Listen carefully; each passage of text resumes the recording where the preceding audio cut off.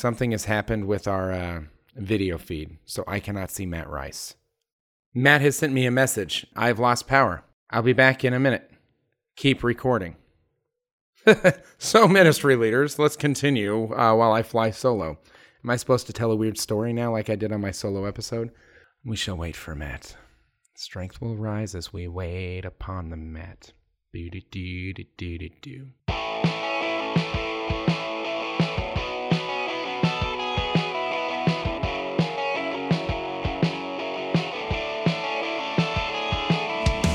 Welcome to Ministry Leaders Anonymous. My name is Chris Bartlett. And I'm Matt Rice, and we hope to provide a moment of sanity during a busy week of ministry. We've both worked in youth ministry for what seems like forever and have seen just about everything. And as messed up as we are ready to dive into and bring light to the hurts, hopes, and hungers that every minister has. So it seems like forever because we both actually just got back from conferences this weekend. Different conferences. We took youth out to Steubenville conferences. I went to Lone Star up in Irving. Matt, where did you go? Oh, we went to Steubenville South in Alexandria. And I actually called Chris on Sunday. Was it Sunday or it was Saturday? It was maybe? Saturday. You know, it was like we were only a day into the retreat, 24 hours into the conference. And I called Chris and I was like, Chris, how do you do this? Because for me, it had been like 5 years since I had taken youth, to an event like that. And so, because most of what I do is develop leaders. So I'm pouring into young adults and helping them grow as leaders, not necessarily taking youth on retreats or on events. And so I was like, oh my gosh, it has been a long time since I've been here. And maybe that's why God wanted me there, so that I could remember what it's like to do that. But I had to call my friend and say, how do you do this? He sounded like he was drowning. Like, I don't know if I'm going to make it to shore. And I was like, Matt, this is how it goes. This is a lot of fun. It's a blast. I was in a really good spot. That's good. And then, you today, also told me that it's caffeine pills. I said, how do you do it? And you said, caffeine pills. I was like, oh. I only took 2 at the whole conference, which is the equivalent to drinking 1 soda. Okay. Because I'm allergic to corn, and corn syrup is in everything that has caffeine except for coffee, and I'm not a fan of coffee. You don't like coffee, so and no one has a bunch of tea, and blah blah blah. Who cares? But it was like one of those things where Matt was just like spent, and I was in my extrovert mode, still having a blast. We had a blast at these conferences. Well, and that's where you said something that I'd never thought about before. But you said, "Hey, Matt, I think I'm more of an extrovert than you are." And I never thought about like that, and I think I don't know if I've become more of an introvert, but I went and I turned on my car in the parking garage and I sat in my car for 30 minutes to an hour because I just needed a break. And I was like, that's an introvert. That's an introvert move, dude.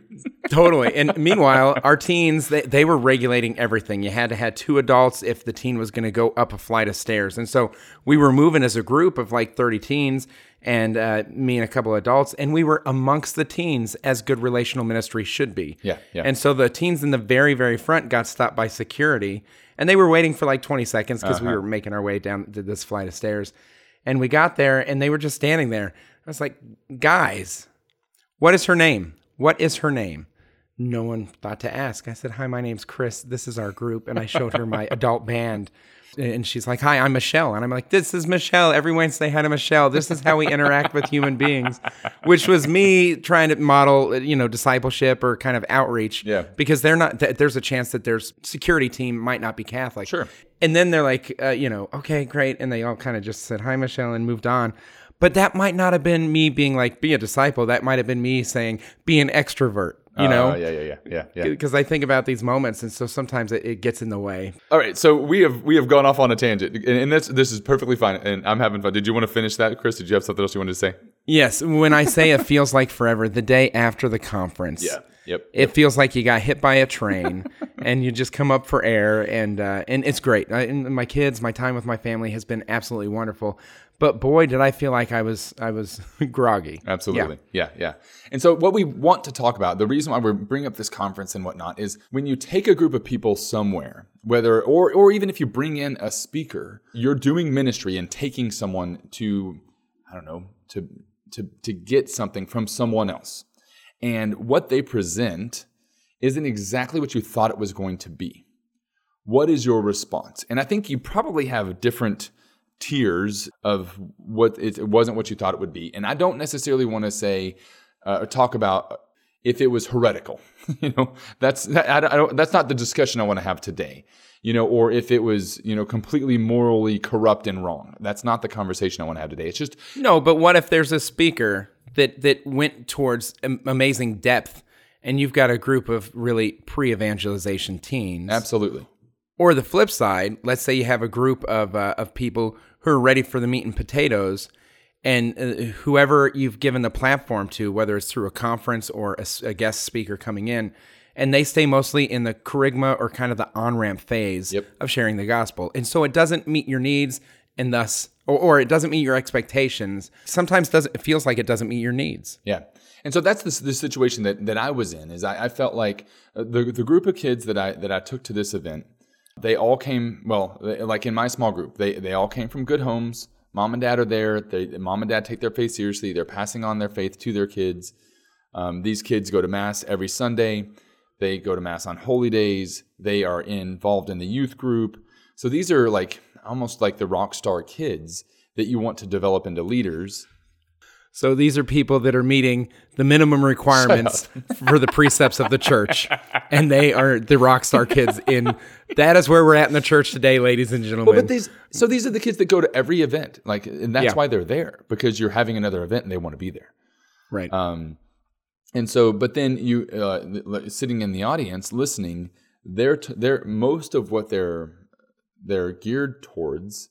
At least my experience at this particular conference was towards those kids who don't have a good home life, those kids who don't have a father who sets a good example for God the Father, those kids who don't take their faith seriously, atheist, agnostic, who don't believe in everything about the church. And so then I started feeling like, and as a ministry leader, you may have this feeling, or at some point, that you start feeling like, oh man, this isn't for my kids, or this isn't for my group. My group isn't getting anything out of this. And very quickly, I recognized that as a lie. And I actually, there were two things that I learned about it. One is, yes, this event is probably for the unevangelized, for the most part. It is geared for that group of student. But it doesn't mean it's not for my kids as well. And so as I was sitting there talking to my group, I was like, okay, well, what does this mean? What does this look like? And we can get into that a little bit later, like what was my response. But what are your thoughts, Chris? Well, the theme of the conference was belong. And it was the theme of all Steubenville youth conferences in the nation over the summer. And I saw that as well at my conference. They were trying to create an on-ramp for people who felt like because of a wound or because of a certain situation or because of maybe their relationship with their earthly father versus their heavenly father, that they didn't feel like they belonged as a child of God. They belonged as a member of someone who's beloved. And so they were creating all these on-ramps. But what about the kids that already know? Like, you belong as a child of God. Yeah, I know. I mean, that's been brought up in me for all my life, of course. Then for them, they're sitting there and they're like, they have nothing to receive, or there's a perception, like you said, the lie, that there's nothing for them to receive. There's an expectation. But then the flip side of it was during adoration, which took place twice at our conference, twice at yours as well. Yeah. The Friday night adoration had no music. It was this experience that was very deep. Like it had chant. It was mostly in Latin. And I thought that was great exposure, and certainly spoke to a number of our teens that were ready to go deeper. Mm-hmm. But for most of our teens, they were just like, hey, like I have 30 minutes of trying to figure out what it means to just be uncomfortable on my knees. And so I feel like even for me, if I looked at the conference, I was like, flip them.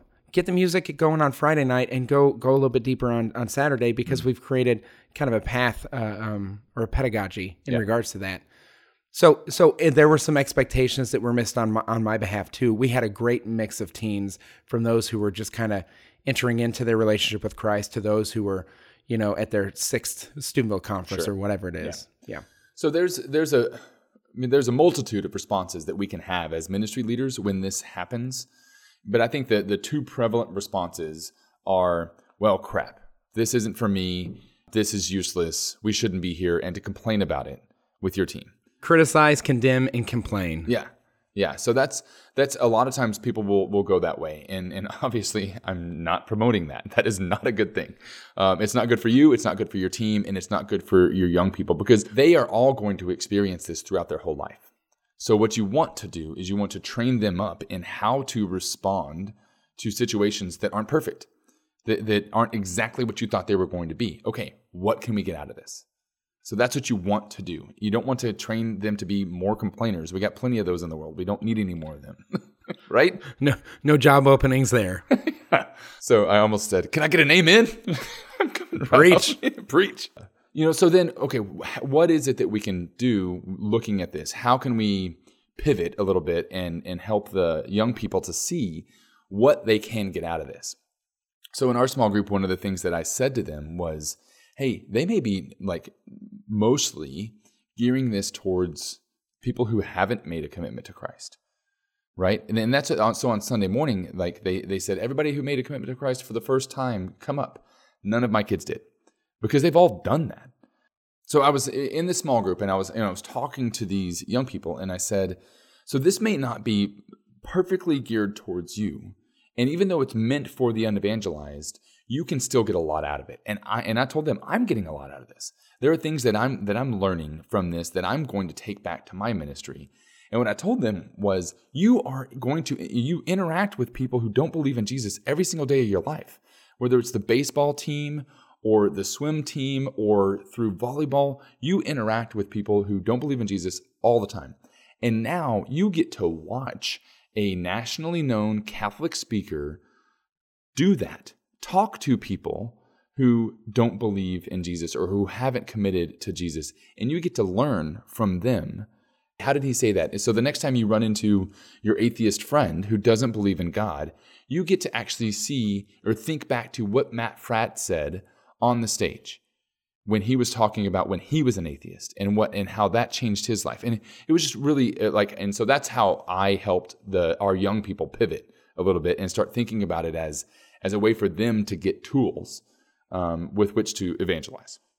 We were on a mission trip a number of years ago, and we got there, and everyone that I talked to in my small group, they divide up, they mix up small groups. So we had people from all these other parishes, and everyone except for the kid from my parish didn't go to Mass on a regular basis.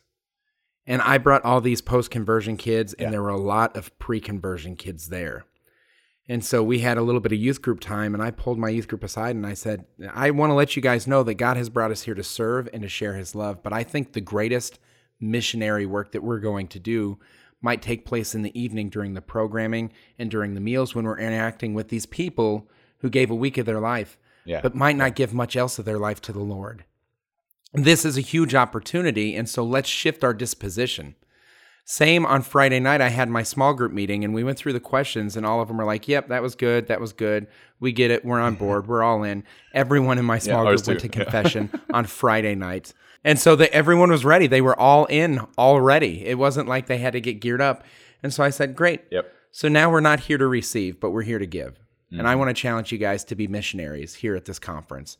And I said, let's talk about what that looks like. How does it mean to share? And the next small group we had, at lunch the next day, checked in on that reality. How have you been a missionary? And a couple of them had responses, and a couple of them were like, ask me again tonight. I wasn't on it. So it was along the way, we shifted our expectation, and all of a sudden, God still had something for them, something dynamic, something profound. And I think that type of pivoting is vital. Otherwise, the vent and lament monster kind of comes out. And it's like, well, it's not what we wanted. Mm-hmm. And to be honest, last year's mission trip had some frustrations to where I allowed that to kind of poison the well a little bit, at least from the leader perspective. But the teens, they had a good ending. The last 2 days of the mission trip were amazing. And so the whole mission trip was amazing. They don't remember the difficult day number 2. That's awesome. Yeah. So before the show, you had said that you agreed and disagreed with what I said about the kind of the purpose of the Steubenville conference. Dive into that a little bit. Explain. Yeah. So there were pieces of the conference that I attended that I felt went deeper than where most of my teens were at. And there were other pieces that went too shallow. Mm-hmm. And I actually think that we don't want to go to a conference to where they don't stretch far enough. They're not challenged. And so I think it's okay in ministry for there to be a time where the majority of the audience feels left behind for a time, that you go so deep that at least some of them feel left behind. Yeah. And I also think that it's okay that there's part of a time in our ministry where there's people that are hungering for more, but you're creating pathways to bring other people into the fold for that reality. Yeah, and I can't imagine how. I mean, I can, because it happens in most of our ministry settings. You know, when you have a group of people that you're presenting to, they are all. I mean, for every single person that's there, they are all in a different place. You know, so there were 2,000 people that were all in a different place. You know, and so you can't just go surface because you lose or you leave, you know, some other people wanting. You can't just go deep because then you lose all of those who are, you know, just they need that tiny little ramp. But I would argue that there's times in ministry where it's most appropriate to go deeper and more appropriate to stay kind of in more of a welcoming ministry of hospitality disposition. And the challenge is the Steubenville Conference had to attempt to do all of that. Mm-hmm. And for your experience, they stayed a little bit more to the welcoming or the pre-evangelization kind of area. In my experience, Friday night, that adoration went way too deep for where the teens were at, even some of my post-conversion teens. And there wasn't, they took a break. They took a 15-minute break in the auditorium, emptied out. Yeah. And then it was near impossible for people to get back into that spiritual place. Whereas if they just would have played a few chords on the piano and kept the atmosphere that they had built up, I think they would have been able to hold and retain. And I'm not complaining. I'm just saying that even the teens that were ready to go deeper, it was so jarring that it was like it went like 3 levels up instead of kind of step. Yeah. What I've learned about this event is going to help me in what we do next time and who we bring next time and the intention we have behind it. So like if you have a teen leadership retreat, like so even I think Franciscan has one called Lead. It's for leaders in your youth group. Now that conference is going to be deep. It's going to be harder and take people to a higher level because that's the audience of that. If you were to go there thinking it's going to be a pre-evangelization or evangelization thing, you're going to be disappointed. Oh, you won't be able to go there. They have an application process that would weed that out. Absolutely. But here's the cool thing. Lead participants, because we had 2 from our program, spend the week in discipleship formation. And they spend the weekend, they're empowered. Then they go with their youth group to the conference. They meet them at the conference. And their goal that weekend is not to participate in the conference like normal, but rather to be a living witness of what disciple looks like during the conference. And so those teens got it. And what I'm hearing from you is that your teens were ready for that disposition as well, to be, I'm a missionary at this conference. And that was not your expectation going in. Yeah, you know, and so what I'll do next time, and this is again ministry leaders, whenever you are experience, I guess, dissonance in what you expected and what's actually there, what actually happens, where they just don't meet up. Sorry, I used a word. I was like, wait a second, I should probably. You nailed it. No, I was like, how many times in my life have I properly used the word dissonance? I was, I just give him a gold star. I want 2, please. Yes. Then it helps you to understand, okay, this is what it is. So since this is what it is, that's what I'm going to use it for. I mean, you want to use the tool for the right purpose. So at the end of the conference, what I did, I sat down with them and I said, hey guys, now that you've experienced this, now that you know what this is like, you know that it's a great place to bring people who need to be lit on fire. That they could be Catholics, but it could be non-Catholics. It could be people that are marginally Catholic. And so what I want you to do is for this next year, I want you to spend time really investing in and thinking about who needs to be here next year, who you're going to bring next year, because you're coming next year and you're bringing someone with you. Yeah, and you're going to journey with them. Yeah, absolutely. And so that's how we can use stuff like that, you know, for the purpose, I think. We both have kids, and sometimes they're like, "Oh, I didn't want mashed potatoes. I wanted mashed potatoes with salt." You know what I mean? Or mashed potatoes with gravy. And now the mashed potatoes don't taste good. All of it was nourishing. The whole conference, every Steubenville conference is nourishing and quality. Yep. And Christ was present in all of those moments. Yep. And so if there was a moment that didn't meet the niche specific need of someone in your group or the group as a whole, or they didn't have the feels during adoration or whatever it was, it doesn't change the fact that Christ is present all along the way, and he has something for us all along the way. But it's when we come and we say, I'm coming to receive, and God is like, no, right now I brought you here to give, right? Or we're coming there to learn, and he's like, no, right now I want you to encounter, to be engaged in prayer. or that healing the whole person retreat. We had Bart on one time, and I was coming to be healed of one specific thing, and God had something entirely different to bring healing for me for. And I wasn't disappointed. I was just surprised that we didn't go there. So all that is something worth considering. So Christ is in everything. We don't want to throw the baby out with the bathwater. And I believe that anywhere Christ is, there's something valuable, regardless of where you or your ministry team or the people you serve are in their relationship with Christ. Our job is to be able to allow them to have access to it, and sometimes that takes making adjustments along the way. Some of them are a little bit more major than others. Others are minor. I feel like what you experienced this weekend was really kind of just a tweak in tweaking the teens' perspectives so that they could access the Christ that was present as a model instead of a minister right to them. Fair enough? Yeah, absolutely. Yeah. And then there are going to be other times where you're going to have to take a bigger turn. Straight triage. I know. Sometimes it feels like the plane is going down. We got to get this thing back up in the air. And those are stressful times. But looking back, those are some of the most impactful times in ministry, because in those times where I've had to do it, the teens or those that I serve have seen how dedicated I am to furthering their relationships with Christ. And so there's even an opportunity Christ uses to amplify his presence through us in those moments. Well, and they're watching everything that we do.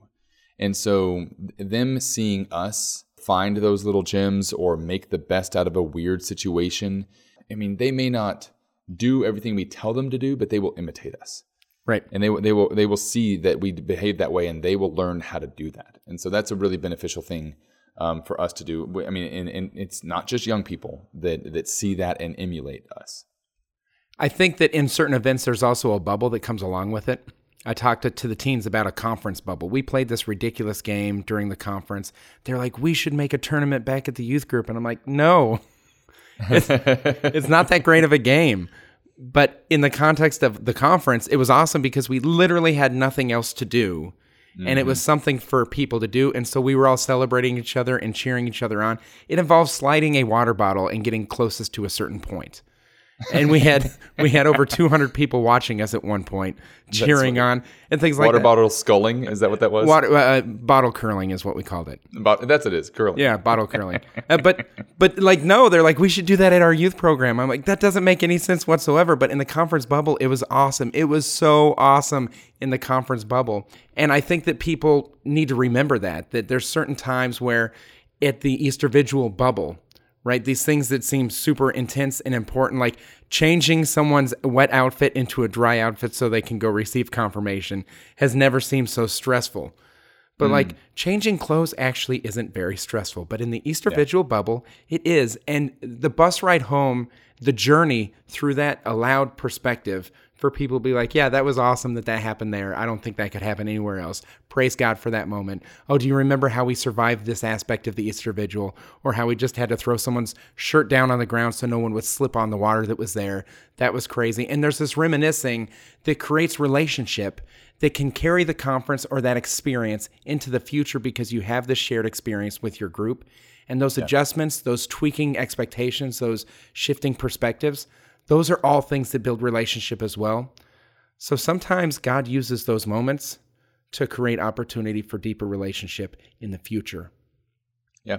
In the end, what I really want people to walk away with is whatever event you go to, it's not going to meet up to your expectations. Like I would say almost every event, even if you went to the same event the next year, there's going to be something about it that like, you're like, oh, I wish this didn't happen, or I wish this was this.